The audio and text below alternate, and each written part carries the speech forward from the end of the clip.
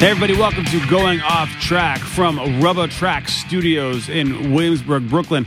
My name is Steven, his name is Jonah, his name is Brad, the other guy is Mike. Where's Mike? Where's Mike? Where's Mike? Mike. That's Mike. our thing. Mike. We're going to call his segment Mike's Moments. We'll now call it Where's Mike? And we should call him every time and be like, I'm at work, dudes. What the fudge? Mike. All right, let's do it. Today we have Mr. Geoffrey Rickly. Mike. From Geoff Rickly, singer for Thursday. the amazing and incomparable band. United Nations. Yes, plays in United Nations. That guitar player is sick. And he's cute too. He's got some tasty licks. Isn't Thank that what you, they guys. say? But I've been wanting to have Geoff on the podcast since we started because he's one of my best friends, but also it's had a huge impact on my life as far as signing my bands, being in bands with me. I feel like no one would care about anything I've ever done musically if Geoff hadn't kind of gotten behind it. We also knew it would take this long for him to get back to us. Yes, and I knew it would take a little while because Geoff is a busy guy and he's doing often has a full voicemail box. He's doing solo stuff at the moment. He Solo just stuff is awesome. did a Warp Tour. Yes, did a Warp Tour, which had a bus accident, but he's okay, which we get into. We will discuss and the bus. Geoff always has a lot of interesting stuff going on. Super He's just literary, super smart dude. I've only learned recently, and we will learn more, how integral he was to the scene. You know, a lot of bands in that time period of, you know, the early aughts, you know, of Geoff before Thursday. And he talks extensively about it. And I think a lot of that is because you don't know that because he's not a scene star. Like, I feel like his intentions were always about the music. I don't think it was about him. So I feel like he's not one of those guys that's like, I know this guy. Like, you should come play my house. It'll be cool. He's a very like community-minded person. Yeah, for sure. Which, I don't know if you guys had this experience, but growing up and listening to punk in D.C., where I grew up, and I was by no means cool in the slightest because my friends knew where the Fugazi shows were. I was always just, you know, sitting around a park waiting for them to show up. In the waiting room, Fugazi if you will. friends? In the waiting room. Both! Waiting for them. Trying to buy some merchandise. Putting down a bulldog front. This could go on. We should have an all Fugazi podcast. We should get Fugazi in here. That could happen. It could happen. We know enough of them through people. But in DC, like, it was very one. If you were in like the DC punk scene, you liked DC punk bands. But it was very community minded. Like, if you went to see a band play, you went to, you know, a church, you know, to a basement, and there was always, you know, someone selling vegan cookies for the local animal shelter, you know, that kind of thing, which is a very college thing to do that, you know, now Petco does not as well. But I don't know, it seems like that, and then you find as you grow up that everywhere had those scenes, you know? Right. Cleveland? Yeah, I mean, not, you know, I don't think the same caliber of bands kind of came out, but I mean, those bands existed for sure. Now, when you were, and Brad, when, you know, growing up and also playing in those kind of scenes, when the groups would tour and do stuff, did you end up doing that? Was it a lot of, you know, oh, we're going to play this VFW hall? And There was some of that for sure, mainly because, you know, we had Stormy Shepherd as our booking agent, so she was really cognizant, of like and cognitive. of like that kind of scene. Maybe precognitive if she knew. Yeah, that was really hard. I didn't even use that word. I'm half asleep right now. But, Why, up late? But you know, one thing about Cleveland that I really liked was that I didn't get as much of that from Cleveland. Yeah. Cleveland, and I hate to use the term, was Cleveland rock. Like it seemed like Cleveland was not so much about any particular scene. Like, people just wanted to come out and have a good time, and not in like frat boy kind of way, but just like, it was like the shows, because we played with lots of different kinds of bands. Where would you play? Like the Euclid Tavern and those kind of places? Yeah, the Euclid, and like we played what's the big theater? Agora.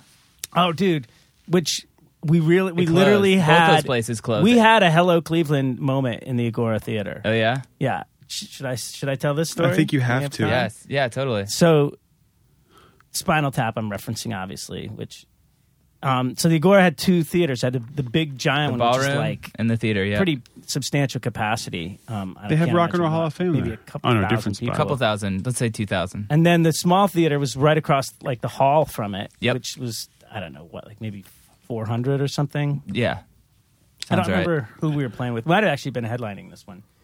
But it was the first time we'd played there. You're in which room? We were in the small theater. Okay. And so after we sound checked, we're like, okay, we got to go to, where's the dressing rooms? And the guy, the sound man was like, okay, go across the hallway and you're going to go into the big theater and then you got to go left. And he gave us all these directions and Was it Bo Diddley who gave you the directions? Literally each had to, no, unfortunately. We each had to actually remember part of them. They were that complicated. And I'm not even kidding you. We got lost. We got lost because the dressing rooms that he was sending us to were actually the dressing rooms for the main theater. So we had to go in and go up a stairwell and then kind of go around the balcony and then go behind the stage. Yeah. And at one point we were literally in a hallway that looked like the hallway in Spinal Tap. We were all saying it. Hello, Cleveland. And you do not want to get lost outside the Agora. No. Because downtown Cleveland, East 55th is not where you want to be. Why is it so sketchy there?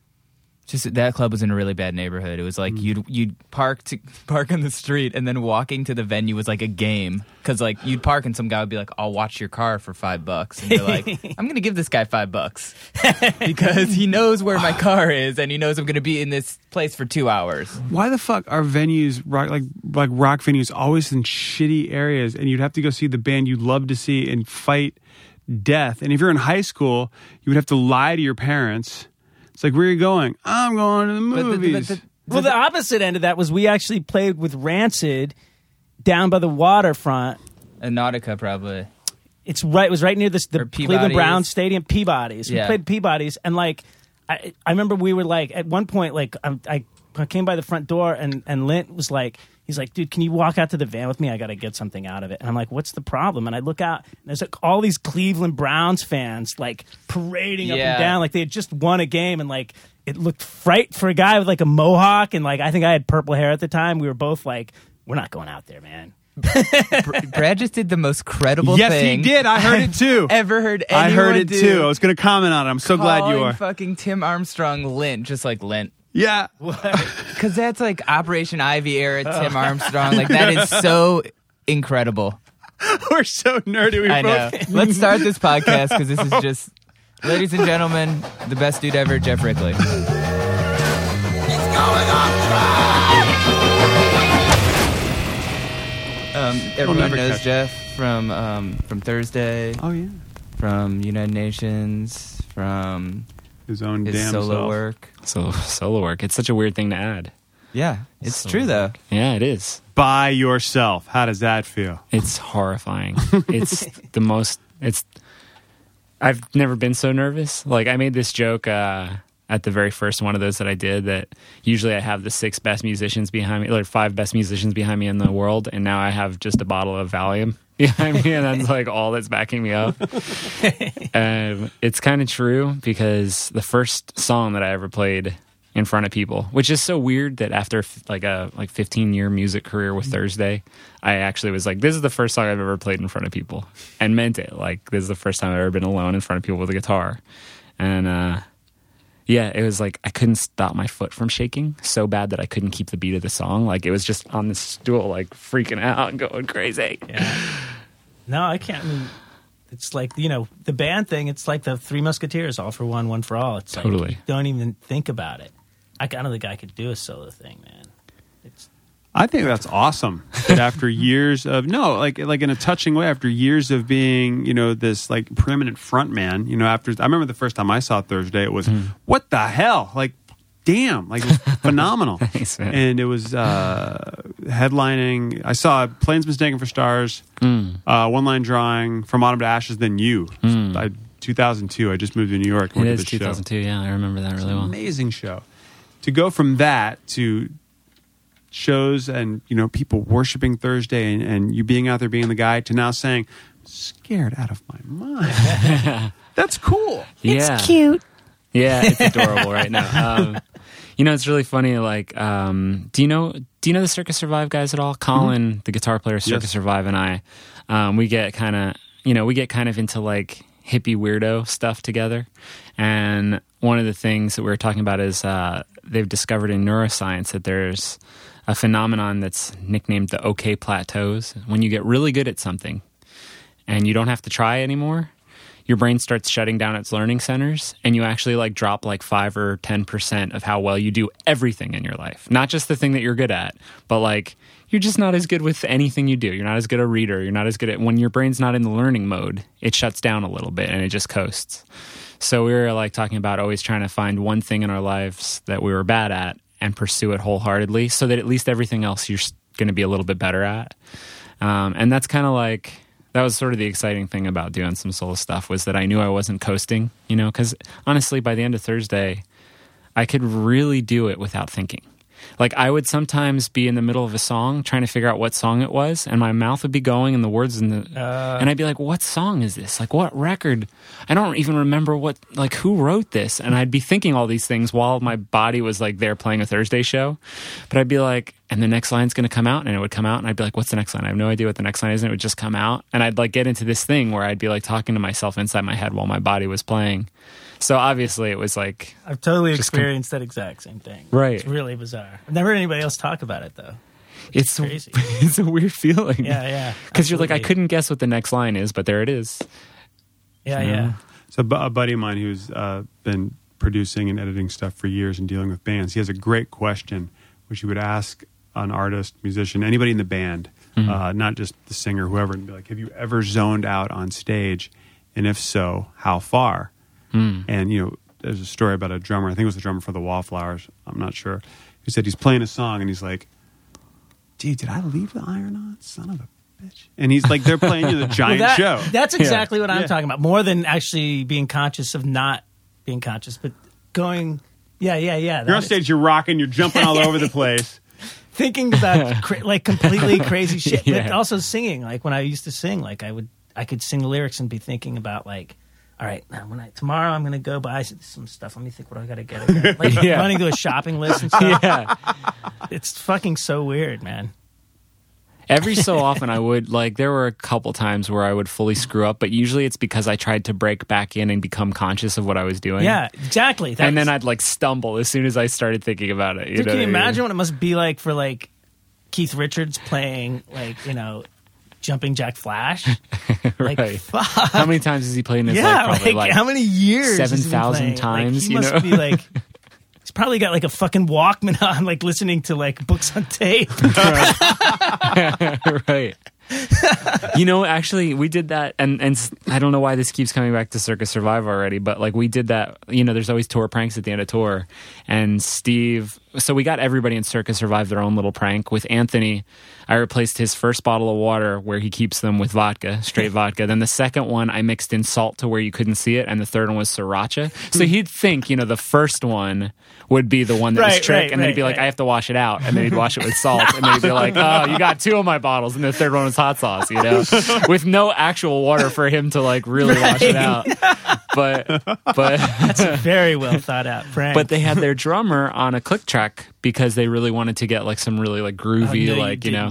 So we took out the click track and put in Gloria Estefan, like completely different song, which is heavily rhythmic, you know what I mean? So he's in there just trying to play like an exact song, like that has beats, and meanwhile it's like, you know, whatever, like, and he's just like looking at us, just like seriously, just looking at us in the eye, playing the song, being like, fuck you, fuck you, like not laughing, just like hating us. That is funny. It's funny you're talking about Anthony, because when he was on the podcast, he talked about you a lot. Really? Yeah. We have a weird like connection that I don't really understand, but every so often something weird will happen. Like right after we had the bus crash on the Warped Tour, he was like, hey, are you doing okay?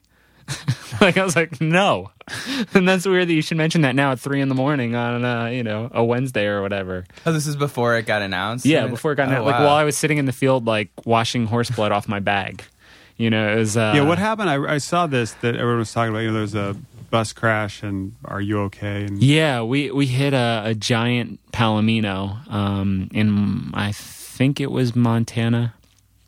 Just randomly walking across the road? No, it was, see, this is the thing, wild horses, and this is what I found out from the police, wild horses will stay away from the road. They stay, like, up in the mountains and stuff. They don't come near the road. They're too smart. But these show ponies were, not ponies, show horses, were in, you know, just in their gate, whatever, and because there was a thunderstorm rolling in, they all freaked out together and rushed one gate, and the three of them together were able to break through the gate, and one of them made it out to the highway right in front of the bus, reared up at the last second. If we had hit him while he was standing on all fours, it probably would have killed our driver, and we would have gone off the overpass that was coming up. But our driver saw him, the horse reared up, and he turned into it so that it would hit the passenger side. And then, it was still like a crazy thing. All the windows shattered and, crumpled the staircase in so we couldn't get out of the bus without crowbars and hammers and all kinds of stuff. But the driver lived miraculously, where he was throwing up after it because he couldn't believe he was actually alive. He's been a driver for 30 years. He said any of his friends that have ever hit anything that size have died.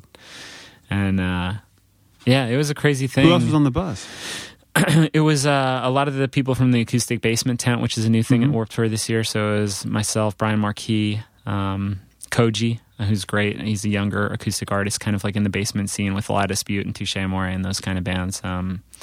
Owen, who's a reggae guy, and then a bunch of production people. It was a production bus primarily. It's just a weird thing where we all woke up and we're like in the aisles, having been thrown out of our bunks, like all together standing there, totally calm. Like had just been through this like violent crash, and we're just kind of like, okay, I guess we should go to the front and see if George is okay. And as soon as we open the door, he's like, stay in the back, there's broken glass everywhere. And it's just, there's horse blood literally everywhere. Holy shit. Like all over everybody's bags, like meat, like horse jerky, like everywhere.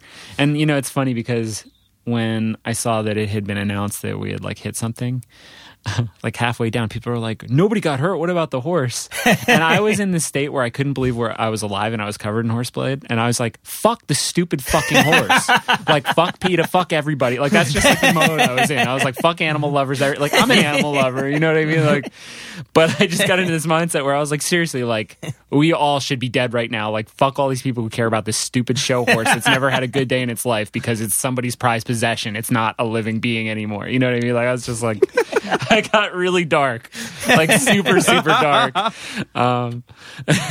But no, everybody was okay. Somehow everybody was okay. Like some of us had some weird like irritations from the kind of glass that I guess they use. Oh, really? Was sort of got some kind of a fiberglassy type splintery thing. Yeesh. So we had like itchy stuff all over us for a few days. But yeah, it was kind of amazing that none of us got But miraculously, killed. End of the day, everyone's okay. Yeah, everyone was okay. I think there was some weird like post-traumatic stuff though, because afterwards we all ended up on the medics bus for that night, and we'd just be like talking, all of a sudden we would just start crying like out of nowhere and stuff like that. And I know that Owen had fallen asleep on the plane ride home, and as soon as it hit the ground to land, he like screamed in the plane. Everybody's like, you okay? Yeah, I mean, it's hard to separate, those near-death experiences. I've, never had one, thank heavens. But when you can resign yourself to, nobody got hurt, we're all okay. Like that's like the mantra, So that's what I heard. When I heard that everybody was okay, it's like, in a weird way, I stopped caring about the ifs, ands, and whys. It's everybody's cool? Yeah. All right, cool. Yeah, totally. So very thankful that it happened. I want to start with, here's what I know about you aside from Thursday. It's anything I've heard from Jonah. Yeah, that's good. And a little bit I've gleaned from when we talked to Tucker. So that's not as good. No, just kidding. So we're gonna get all of Thursday in. We're gonna get all of many bands in, but Thursday, like yeah, very near and dear to us. So okay. How did you get started and everything? Because I've heard that you, at a young age, were having shows. Yeah. Like you started having shows. So first, you're from Jersey, yes? Yeah. Well, yeah, I mean, I was born in Providence. My parents were teaching up there in Providence. They have like this great love story about meeting at Brown and stuff like that, at the first co-ed dorm in the country, and staying up there and eventually getting PhDs in teaching. But then we came to New Jersey when I was very young, so. Eventually getting PhDs. That's like a 20-year eventually. I know. Right it there. takes forever. I think. I don't know. I feel like eventually I'm going to do my laundry. Yeah. That's eventually to me, yeah. So you go to Jersey, and how'd you get into music? I think this is probably like a lot of only children like myself.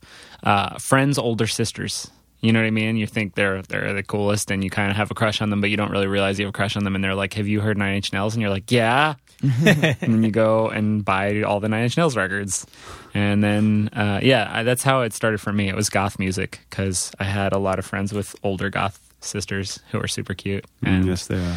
They were like, "Yeah, Bauhaus, The Cure, the Smiths, Nine Inch Nails." That was kind of what started me into music. Where in Jersey were you? North Jersey. It's a small town. It's a square mile called Dumont. So yeah, very small town. And that got me into it. And then when I went away to school, I had a bunch of friends in bands, and I had a crummy high school band.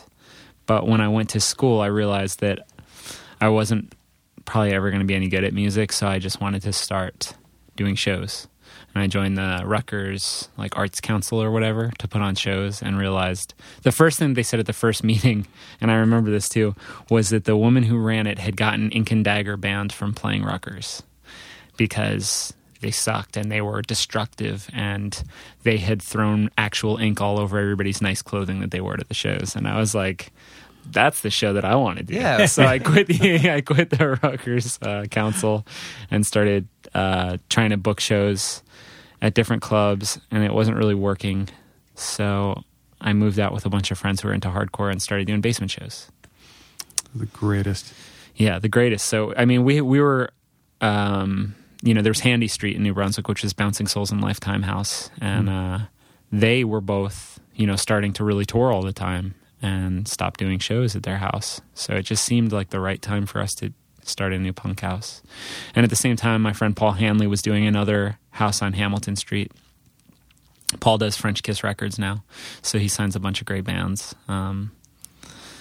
What years were this? What? This would be 97, 98, 99. I think our last show at the house was in 2000. We got shut down by Rutgers bike cops, New Brunswick bike cops. It's this annoying thing. They're everywhere on their bikes in yellow shirts. And they have this little stamp that they can put on any ticket that makes it $1,000 more.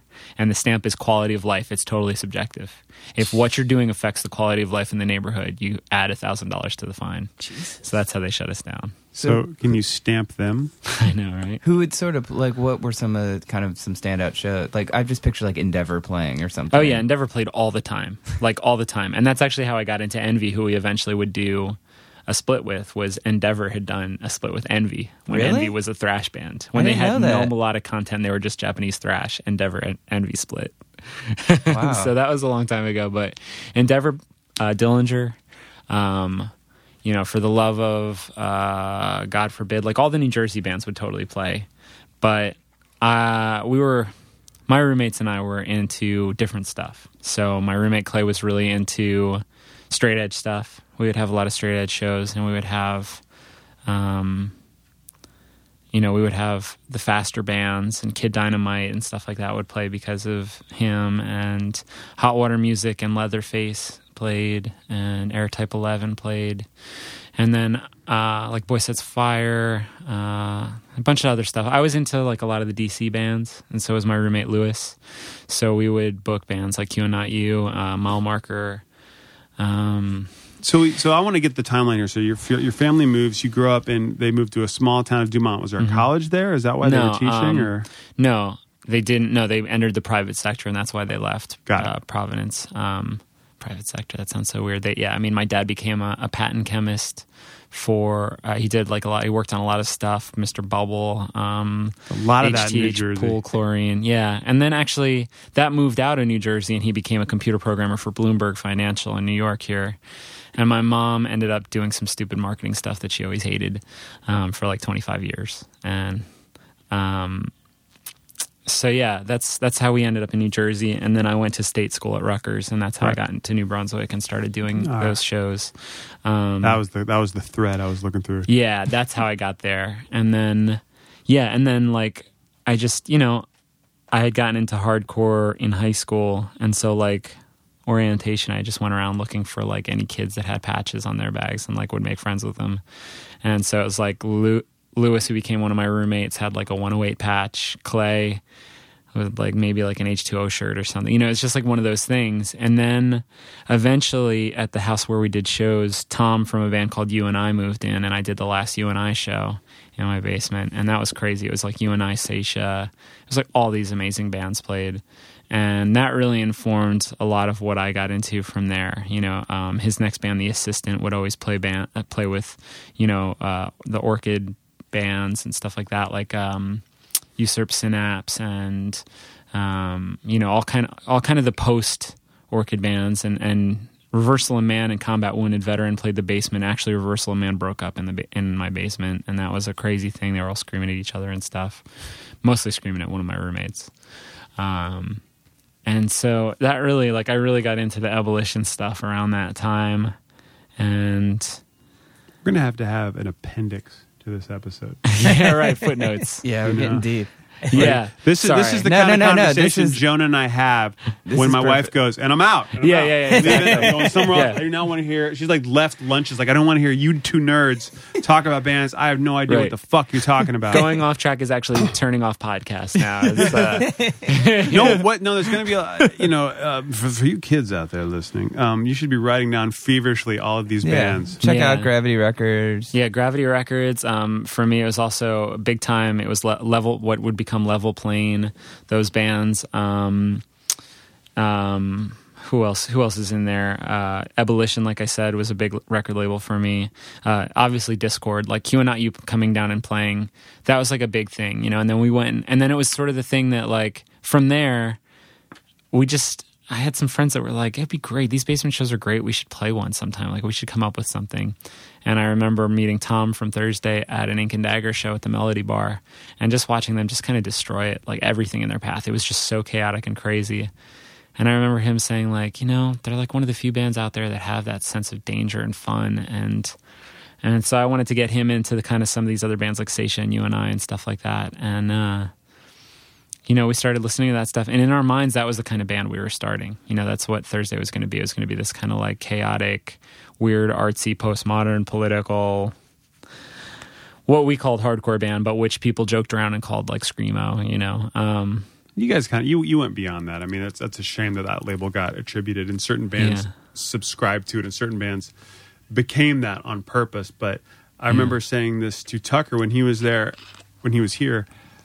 All of a sudden, there was Thursday. That's how I felt, and it was this huge band that just like seemed to appear with a loaded fan base. And how fast do you think Thursday's rise was? Did it seem like a slow burn from inception? To us, it seemed like a slow burn. We spent a year just playing basement VFW halls around New Jersey and around DC. We'd go play the Wilson Youth Center. We'd go up to, you know, Boston, stuff like that. You ever play St. Stephen's in DC? No. Stephen's Church? No, never played there. But we'd go and play like Kill Time and Stalag and stuff like that in Philly. Mm-hmm. And so that was just like a year. And then we spent a year touring just all the bands, local basements that had come through and supported. Because whenever we would have a big band through, I'd make sure and route through a few other just really unknown bands that were on tour so that they would have a show to play where they'd actually have people there. And I'd have 7 bands on like every bill. And it would be all donations. And I would just try and be fair. And if nobody came, I would cover it out of my pocket, you know. How did you get the dough? This is actually really funny. I had a course at Rutgers where I was in an honors program that made it so you didn't have to have a major. Not a major. You didn't have to have any core curriculum. You just picked your major and started working on it. And anything that you thought was interesting, you took. And so I had all these great classes about postmodern literature, and my favorite one was Poetry, Dance, and the Body. And my professor for that wrote porn on the side. And he hooked me up with like Penthouse Letters and Hustler, and I would write smut after hours for a ton of money. It was paid so well, and it was mostly letters from the point of view of women, like who are writing into Penthouse Forums about the dirty encounters that they had that week. And he just hooked me up doing it, and you know, it's like I was writing so much at the time for class that it was so easy to adopt the voice of the other letters columns and just make up some stupid story, some never in a million years would you believe it story about wild sex in a bathroom. And It was great. I made a ton of money doing it, and I was able to pay the bands out of it. You funded the hardcore scene in New Brunswick for a couple of years, yeah. By writing porn. Yeah, by writing porn. This is a story that people have only dreamed of. Yeah. Well, the funny thing is at the time, Joanna, who would later go on to form Burning Angel and become a famous porn star in her own right, was playing in her goth bands with like Chelsea haircuts and the basement shows. Like her like local goth band would play, and they'd bring out people and stuff, and I'd put touring bands on that show. And so it's funny to me like how weirdly DIY punk hardcore scenes and porn had weird like associations then. And the porn thing I always hid. Like I never told anybody that I was doing that because it was embarrassing and I thought it was like anti-feminist and horrible. But I really also needed to make a living at the time and get through college and to set up some money to tour with. And so it was just a weird thing that I was doing. But I think that's great. That's inventive and smart, and you put it towards something cool. You put something out there. Yeah. And as a supporter of porn myself, well done. Thank you. Did you ever have a band come through carrying a Penthouse that had one of your letters in it? No, I wish I did. I mean, you have to think this is the '90s punk scene. It's not now. Like nobody would like openly talk about sex in DIY punk. Like, you know what I mean? It was just such a like repressed PC time where I mean, that's to me, that's my, like a lot of that stuff is my heart, like the political activism that was still such a part of punk and actually just giving a shit about things that matter and modes of how you're doing what you're doing, things like that. Like those things really seemed to matter back then. And I appreciated that side, but it was also so uptight, so repressed. Couldn't even make a joke without somebody getting offended. You know what I mean? So you did play DC a lot. This sounds like every show I went to. Oh, New Brunswick was just as bad in DC as DC. I remember just feeling it was the same exact People environment. didn't move at shows in DC. You'd stand there and it wasn't...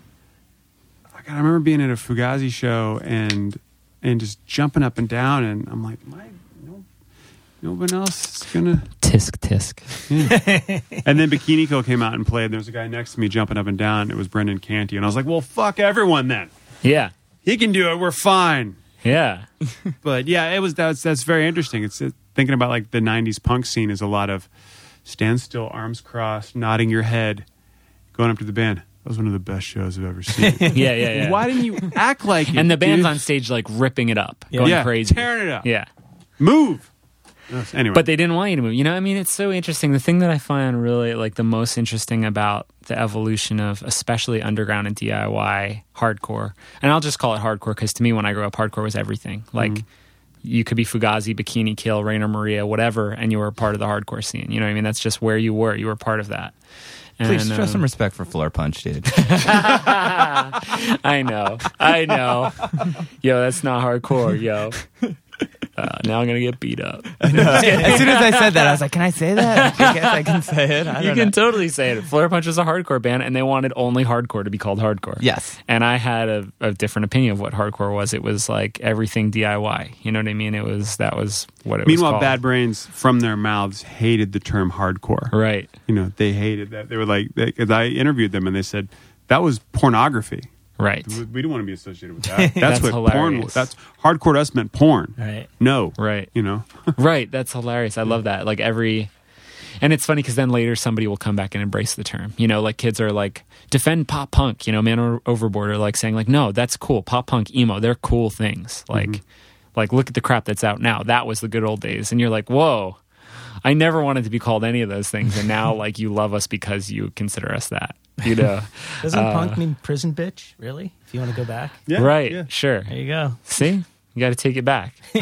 But no, I guess I have no idea what I was talking about. But yeah, that the whole movement, I think, like of punk and underground, like DIY stuff. It's so reactionary. You know what I mean? You have hardcore get really tough in New York for like the early '90s, right?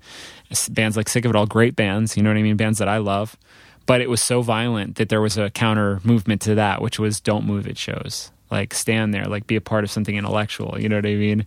And then there was like a counter to that. You know what I mean? Then Hatebreed came out of that. And then, like, you know, it's like it's constantly going in these cycles and these reactions to each other. And now it's like everything that you're into is like fourth or fifth wave. You know what I mean? It's like fifth wave tough guy, sixth wave revival screamo. Like, you know what I mean? It's like... Isn't it hard? And I'm at this point now, or at least I guess I've been at it, but now I'm really embracing it, that I hate listening to new music because I go, oh yeah, this sounds like that song I heard years ago, almost exactly, but it's new to somebody, so it's cool to them. But I think about this a lot. Like, is there is there a young Geoff Rickly now doing a house show like in New Jersey, having, you know, basement bands come through, and this is their moment. Like, this is their thing. Totally. And they haven't been on the planet as long, so it's all fresh and it's all new and it's all cool. And years earlier, like, was, you know, when I was going to shows like that in college, you know, I'm living in Virginia. No, before that, in, you know, was my friends who were much cooler than me in high school were going to Fugazi shows and going to see Token Entry and things like that who were coming through. And it's their moment. And then you get older and you're like, oh, well, those, like you just said, those were the good old days. Right. Someone's having their good old days right now. Totally. You know? And yeah, I mean, that's the thing is, like, you know, being on Warped Tour this summer doing solo stuff, like, I saw so many young kids and realizing that the old, like, who's taking the place of Bad Religion right now is Taking Back Sunday, which made me feel super old. You know, and I was like, because they're younger than us. Like, their Landmark album came out a year after ours. So it's like, okay, they're the old guys. I still feel like we're a semi-new band, like Thursday, but I guess I'm wrong. And it's like Newfound Glory is like the old school band. Oh, dude, they were totally old school. Which like, is so insane to covering me. Green Day being the old school band is such a weird thing to me. And that's like no diss to anybody involved, Green Day or Newfound. It just makes me, it made me feel really, really old. It's got to be weird for it's got to be weird for those guys too, for sure. Yeah. And then to see like bands like Title Fight be like the cool young new guys, like, which I totally respected and loved, like, because I actually find them really engaging.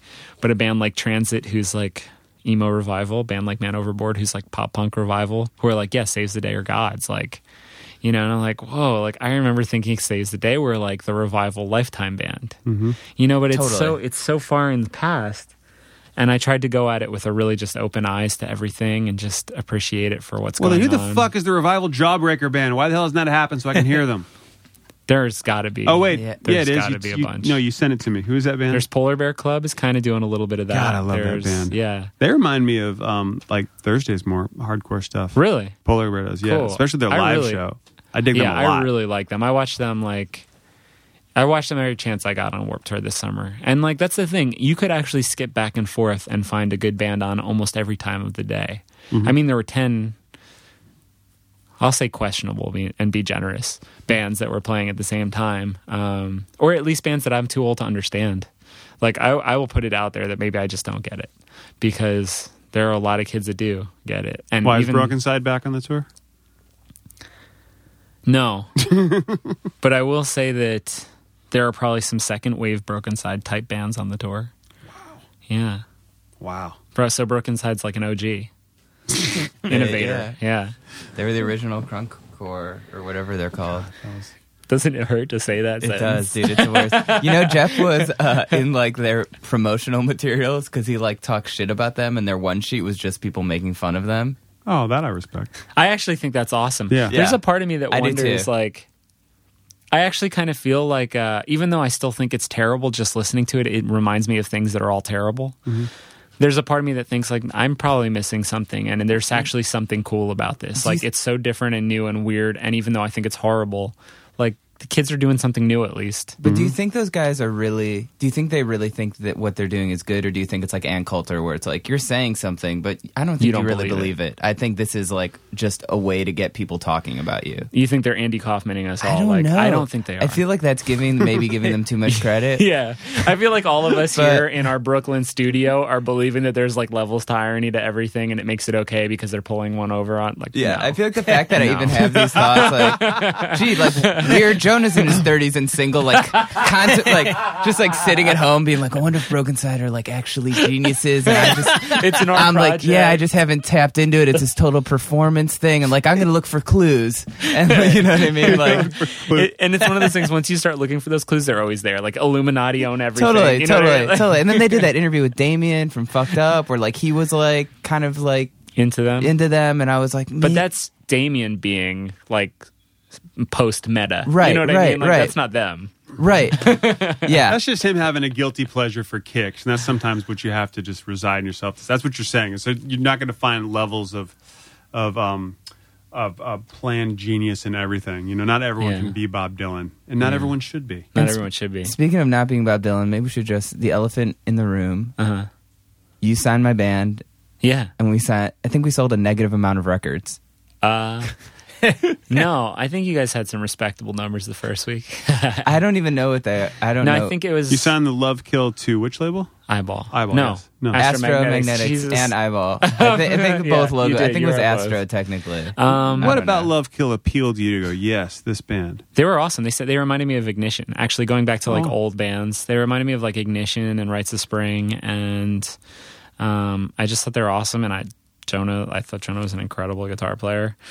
But anyway, I just thought they were great. And I thought there were some great songs that they were writing. They had a good energy live more than anything. That's what I really liked, was the energy live. And, you know, that was the thing about Astromagnetics, is we signed a ton of great bands, put out a ton of great records, and none of them did anything. None of them sold anything. Like, I remember Punk News for like 3 months, every time we would sign a band, would be like, holy crap, Geoff keeps on signing great bands. Like, what's going on? Like, between you guys, Valley Arena, Blackout Pact. Yeah. There's somebody else really great too. I'm blanking now, but like we were like on a kick of just signing great stuff. Brad, how old are you feeling right now? Yeah. Yeah, this is like the same conversation we had with Ryder, like when we were talking about like Vox and like places and all those bands on Volcom, and I was like, all these great bands on this label, and like no one really. I feel like that happens so often. It's such a bummer. You know, I think part of it too was like the first band that we really had that was going to do something. Like Blackout Pact were going to go somewhere. They were like on their way. Mm-hmm. They fell apart. Like they were just heavy alcoholics and just kind of. Wait, what was like the band name? The Blackout Pact. Exactly. This was like the kind of band where like really nice guys. Oh, I saw them. Yeah.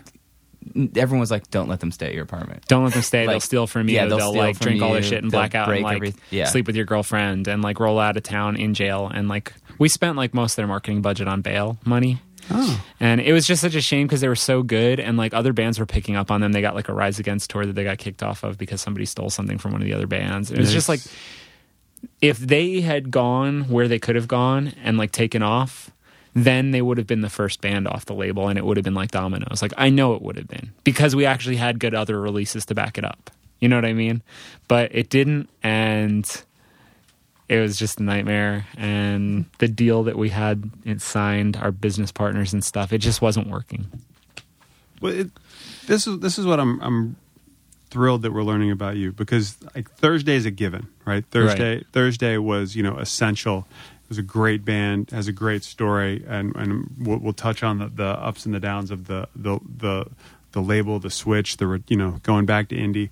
But everything you've done has involved giving back, to something that you really love. And I remember growing up. Period. That's my end of my sentence. I remember growing up. The Springsteen song. Yeah. Wow. Excellent. Yeah. Well done. Is that Nebraska? Now we've really gone off track. This is going to kill us. Jonah's clutch. He'll just come through with it. I think it's Greetings. Is it? Whoa. It is Greetings. Deep. You're right. Deep in the back catalog. I'm not even from Jersey. But going, hey man. Hey man, I know integrity. I'm not from Cleveland. Yes. Well done. But it's growing up, like there was a consciousness to a scene. And I mean, I grew up outside of DC, so we all know about that. The most conscious. Yeah, like that was you would go to a show and it was, it's vegan outreach, it was everywhere, and it was, you can buy these cookies over here. It was all over the joint. But this is, I mean, you truly embody the lifestyle from what you're doing, from putting on shows. You're like, well, now I'm going to do a label. Was Thursday happening when you started the label? Yeah, it was. You all right? I'm sorry, you got me with the vegan outreach, and now I'm like choking. I'm choking on my vegan water. I mean, this is the thing, and I think that most, Thursday certainly has equal amount of detractors as it does as followers, and we're always looked at by the detractors as like some like Johnny come latelys who were just rolling through, blowing up and leaving town, and we weren't. we were really involved throughout our career in a lot of different ways. But to me, that wasn't like a badge of honor. It was why we started the band. We wanted to be involved. It's why I started doing shows. Like, I wanted to be a part of the community. It's because I'm an only child and I just wanted to be around cool stuff. I wanted to be around cool people. I wanted to have friends. I wanted to make stuff. I wanted to be a part of things. And so every time I saw something cool, I was like, well, I want to get involved in that, and for me, it was like, when we first started touring, before anybody cared about us, we played with a band called Little Joe Gould in an anarchist bookstore in Bloomington, Indiana. The band would go, and I pestered them to put out a record on Eyeball for years. The band became Murder by Death and got to put out their records. Gerard Way was a kid who came to a bunch of Thursday shows. Comic book artist, amazing comic book artist. And I was like, great, we're going to make comics together. He was like, awesome. I was like, I'll write them, you draw them. This is going to be awesome. We're going to collaborate. He talked about it forever. And then, of course, he's like, so, dude, I can't do a comic book right now. Here's my band's demo. And I was like, oh, bait and switch, like, you bastard, motherfucker. And he's like, well, the band's called My Chemical Romance. And I was like, well, that's a cool name. Like, that is a good name. Like, if you didn't know the band already, you'd just be like, cool name. Like, My Chemical Romance, yeah. And so I ended up producing that record and came out on Eyeball. And and then it was Astromagnetics with the Blackout Pact and Love Kills and stuff like that. And then, more lately now, last year, 2 years ago, I put out a band called Midnight Masses from Brooklyn who are great, members of Trail of Dead and TV on the Radio. And I put out a little hardcore band from LA that nobody had ever heard of called Touche Amore. And I just love doing this stuff. And I've had an amazing luck to do really great with a bunch of bands. Who from TV on the Radio is in Midnight Masses? It was Jerry, actually. Really? Yeah. So, right on. So that's, my friend's their manager. Oh, so, awesome. Yeah. So, yeah. And I mean, a lot of them were involved in it. Jaleel was a part of it. Some of them, Jerry recorded the EP. I don't know. I mean, it's like, how it is in Brooklyn. It's like everybody's friends and you never know who's on what recording or doing what. And apparently all of you. Yeah, we're all on everything. But and the thing is for every record that's done really great and become a part of, like, everybody loves Murder by Death. You know what I mean? Everybody certainly knows, even if they don't love My Chemical Romance, had a giant cultural impact. For every one of those bands, there are like 7 that were so great and that nobody ever heard. And it's not that I tried any less. It's just like, you never know what's going to work. You know what I mean? And also, to the things that people accept the Singer of Thursday trying to get made. You know what I mean? It's like people accepted a great young hardcore band, Touche Amore. People didn't know what to make of me pushing this weird, like, soul revival band that has members of TV on the Radio and Trail of Dead, So it's like, I think I sold 70 copies of it. I printed so many, got it mastered, did all this stuff for them, and sold like nothing. And the record is incredible. But it's such a hard biz. In the process of doing Thursday, tell us about this project that, full disclosure, Jonah's in, United Nations. Right, yeah, United Nations. It kind of changed throughout the years, but it was something that Daryl and I talked about for years, Daryl from Glassjaw. And I had this idea of doing like a kind of Orchid meets Reversal Man meets like early Gravity Records. It was supposed to be really spazzy and weird. And then we convinced Ben from Converge to be a part of it. And then it kind of changed a little because it was like playing to his strengths. So it was a little more martial. It was a little more aggressive. And those bands that we mentioned are already super aggressive, but Ben is like a disgusting monster behind the drums. Like, he just can't do any wrong behind the kit as far as I'm concerned. And so he got involved. And then it started to look like it was going to be a nightmare. Actually, Jonah was involved first. We had a few other people involved. Our friend Cree, who played in a band called Number 12 Looks Like You. We jammed with a few times. Just a great guy. And then our friend JJ, who actually passed away not too long ago, he was in the first part of it. But then when Ben got involved, it really sort of, I think that's when it really became like a band. We started going to the studio and just recording. We would write in the studio and record. Like, okay, song's done, let's record it. Sometimes even like, that middle part, you have a cool drum part. We don't have guitars yet for it. Just go. got. Yeah, I forgot about that. Yeah. The first record we would just go to Big Blue Meanie Studios and just mess around, and then we'd be like, all right, we're ready now, and we'd just record it.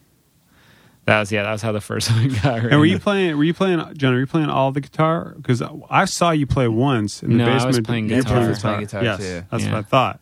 That's how it started. Yeah. And we played a couple shows that way. How the fuck do you, who have this incredible voice, like you have a voice, like I told this to Anthony Green, and you fit the same quality of your singing, is it there, when you hear your voice, you go, that's Geoff Rickly. Yeah, everybody knows. And it's, there are other people who are great singers, they have beautiful voices. You have that, and it's yours. It's hard to express. It's like Ozzy Osbourne. You know, I'm going to use that comparison. When you hear Ozzy, you hear Rob Halford, you know that's them. When I hear you, I know that's you specifically. If I hear another singer from a pop band or whatever, I can cookie cut out Katy Perry and Beyonce. They're great voices, but you know they could sing. You have your own style. With United Nations, how the balls do you go from that to that screech and scream and not have nodes growing out of your ears? Yeah, I don't know. Tea? No tea. I tried. Turmeric? You know what I actually realized is the more I worried about it, the more it would disappear. My voice would get all scratchy and crazy, and I'd drink too much water. And I think it just like basically would just get more irritated. Like everything happening would just irritate it more. I don't know if this is good advice for anybody, but I just like the more I could relax and just be like, it's going to be fine, the more it would be. I mean, still sometimes like when we play with UN, if I try and speak between songs, my voice is just like by the end, I'm like, people are like, what do you say? I'm like, no, just come up and say, I want to buy a t-shirt. Is it literally that, you know, typical story of, you know, your vocal cords are a muscle, you learn how to use them? Is that? No, not for me. No. I've learned how to sing, but I still don't know how to scream properly. To me, this is going to sound like totally wanky, but to me, like the idea of learning how to scream properly is like not why I want to scream in a band. Like, I'm not trying to intimidate people. I'm not trying to be heavy or brutal.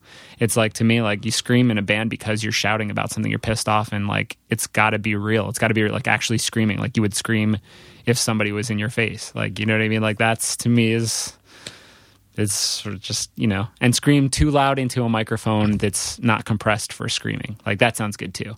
You know what I mean? It should be like all blown out and wrong. Yeah. And I back that. That's very punk. So I mean, actually, like, you know, even though we loved, like, I think, you know, musically there's a lot of like old Seisha and stuff like that in the music. Aesthetically, I wanted it to be something exciting and different, and I wanted it to harken back more to like a Dead Kennedys era, like thing. You know, I wanted it to be like this absurd political protest in an age when people don't even care at all about politics. You know what I mean? For the most part, it's like the Occupy stuff has been very exciting and strange and different and sort of new for our generation, I feel like. But in general, it's like nobody cares. Nobody has any, like, you know, if you're not smart and you sit in front of your TV all day, you just don't care and you don't know about it. And if you are smart, you're like too sophisticated to care about it or something. You know what I mean? It's like some ironic like distancing from like, that's not my life, I don't care. So I just really wanted it to be like sort of fetishizing that like political protest punk. Well, that would make sense with the Reagan mask. Yeah. So we did all the Reagan mask. And that was also because there were so many members from different labels. And I think Thursday may have been still under major label contract or something. I can't remember exactly what it is, but there are so many different labels And involved. then the way you put the artwork together, which I'm pretty sure you did on purpose just to stress Jonah out. So you would you remember, oh no, I'm sorry, I'm thinking the MySpace thing with the cease and desist. Remember you being like, you came to work confused and went, yeah, this is weird, man. The United Nations just sent a cease and desist to us. Because I was like, everyone's like, check it out, we're on the front page of MySpace. And like, everyone was like so psyched. And everyone's like, I'm like, and now our website, everything's gone. You know what's crazy is we had the most popular MySpace front page of any band, like more than Snoop Dogg, which was, I think, 9 million listens the first week. We had 11 million listens. Yeah, it was crazy. Which was ultimately followed immediately by cease and desists everywhere, our records being taken out of stores. Like, so it should have been this huge record, actually. Like, not because people liked it, but just because people were like, what the fuck is this? You know? Like, these dudes wearing Reagan masks. I've heard it's a bunch of different people from different bands, and there were so many rumors about a million people who weren't in the band. And it's like, the cover of the record is The Beatles on Fire from this anarchist artist from the UK who's spent time in jail because he's such a crazy anarchist artist. He got a grant from the government for £1 million and burned it on the steps of Parliament. Like, he's just crazy. Jesus, really? So this is the guy that did the art for the record and who was like, you have to say you stole it. And I was like, why? He's like, because I'm breaking all these copyright laws. I get away with it for now because it's fine art. He's like, but if you put it in front of like something you're selling, your responsibility. I didn't do this. And I was like, that is okay. so awesome. Yeah, there's a guy that doesn't want to go back to jail. So we did it and said we stole it from him. And then the great thing is we never copyrighted or did anything. So the cease and desist came to everybody but us. So we totally got out of it. Like, all our partners weren't allowed to promote the record, right? But nobody knew who it was. And it wasn't me, actually, for the record. It was not me or Jonah. We didn't have anything to do with those records. Nothing to do with it. Legally. I'm saying this. Nothing to do. I don't even like those records. Anyway, getting back on track. And then the next 7-inch that we did, it was quite a change in lineup. Lucas came in and started playing guitar. Bass first, and then guitar. Lucas started on bass. Started on bass, but by the time we were recording the 7-inch, Jonah and Lucas were writing all the guitars, and I just stuck to screaming, and that made it way better. I think I think the 7-inch just kills the full length. The 7-inch is so great. If you're into that kind of thing, if you don't like that kind of music, it just sounds like noise. I have so many friends who are like, yeah, I'm never listening to that. Sorry, but yeah, no, and then we were able to get a really great street artist from Melbourne, Australia. Who doesn't do that kind of stuff, except that he worships the artist who did the first LP. So he's like, oh, he did it? Okay, I'll do the 7-inch. And it was a lot more crazy copyright bashing stuff. So it's just been fun. It's been like an art project / fun hangout session, And sounds like you're just raking in the bucks over it, too.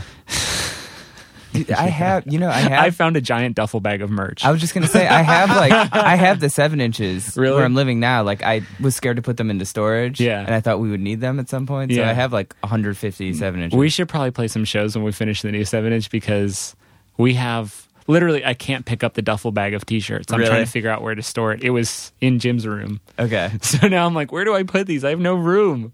Yeah. I guess we have to go on tour at some point. Yeah. Tour. Oh, just play basement shows. Tour of basement shows. Yeah, tour of basement shows. That would be perfect, actually. It would be remiss of us to not discuss Thursday. Probably. And the although I kind of like not discussing Thursday. Oh yeah.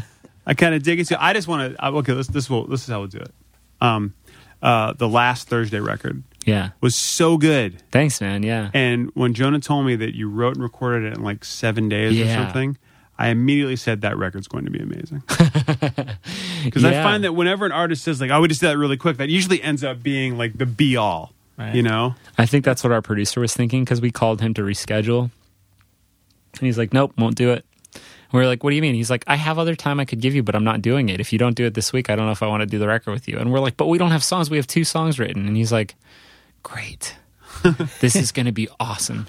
He's like, you know what? You guys are so fantastic. Such an amazing band. He's like, the most together band I work with, the most prepared, the most like, you have your thing down. He's like, I want you to not have your thing down so much. He's like, I want you to not be so prepared. I don't want you to have thought about all the reasons why parts are bad and taken out all the parts that would have been really fun because they were bad. It's like, you guys are too good, like too professional. It's not fun. It's not punk. Who was the producer? Dave Fridman's the producer. He does like the Flaming Lips and MGMT and Mercury Rev. He did the last Sleater Kinney record. He's great. I love him. But he was like so excited about forcing us to come in and follow our instincts instead of overthinking everything. He was totally right. But I was like, man, Dave's going to be the death of us. Everybody already hates all of Dave's records that he's done for us. Like, I mean, I love them because I love Dave and I love his weirdness, but he was totally right. And, we would write a song in the morning and by nightfall it would be done and ready to be mixed. Like, they would give me a copy of the song around lunch and I would start writing lyrics. And it just so happened that I was going through like a really rough time in my life where the lyrics were just coming. And it just kind of worked out in this magic way where I definitely think that I know Full Collapse is the most important record we put out, but I think Note Evolution's at least as good a record and the one that I'm probably the most proud of. Really, really love that one. So I'm glad you like it too. Do you feel that that's almost poetic that you're like that's the one you're most proud of and now the band's no more? Totally. Yeah. I mean, there's a lot of really great stuff on the record before Common Existence that I love, but I would have been super bummed if we went out on that note, because it didn't feel like we nailed everything we were going for, you know. And Note Evolution, I know we did, and the last song on the record is called Stay True, and it's like a letter to a younger band who's going to go through all the same stupid shit that we did, where we sold out and did all the stupid shit and made a million mistakes. Like, you know, when I say sold out, it's just like, yeah, we did a bunch of things that we didn't mean to do, and we were too stupid at the time to realize what we were doing when we were doing them. So it's kind of like a letter saying, like, you know what, you're going to make all those mistakes, just try and keep it like what you wanted it to be in the beginning. Just remember what you loved. Remember why you play music. Even when you make the mistakes and everybody's already saying you're a sellout, just be true to yourself. Try, you know. And I love that being like the way that we go out. And so with the Stay True, like a 12-minute song or whatever, or 8-minute song, I don't know how long it is. We recorded, every day we would record that song one take. And we ended up using the version of it we liked the best. It was all improv. You don't call it improv. What do you call it? What do you call it when you play stuff? Like I don't improvised? know. Improvised? Yeah. Improv. Improv is comedy. Yeah. So, you know that comedy track on our record? Hey, what's up, Steve?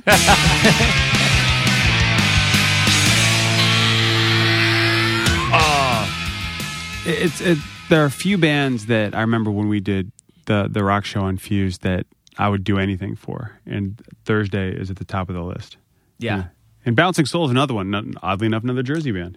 Thursday, I think, is a band that, like, 10 years from now, 20 years from now, people are going to listen back and be like, I think it takes a while to get it. Like, I feel like with every record, like, sometimes people would pan it, and then 5 years later, they were like, that's a record I like. Like, I feel like those guys were really ahead, and sort of, there's a lot of people that would like them that maybe thought they were something different that never gave it a chance. But I feel like it'll all come around for those dudes because those records are so brilliant. And they made it to a point, you know, they were selling out Roseland and doing great tours. And when they did their farewell tour, as Tucker, the drummer from Thursday, was here as well, told us that people were freaking out, you know? Like, fans were bummed.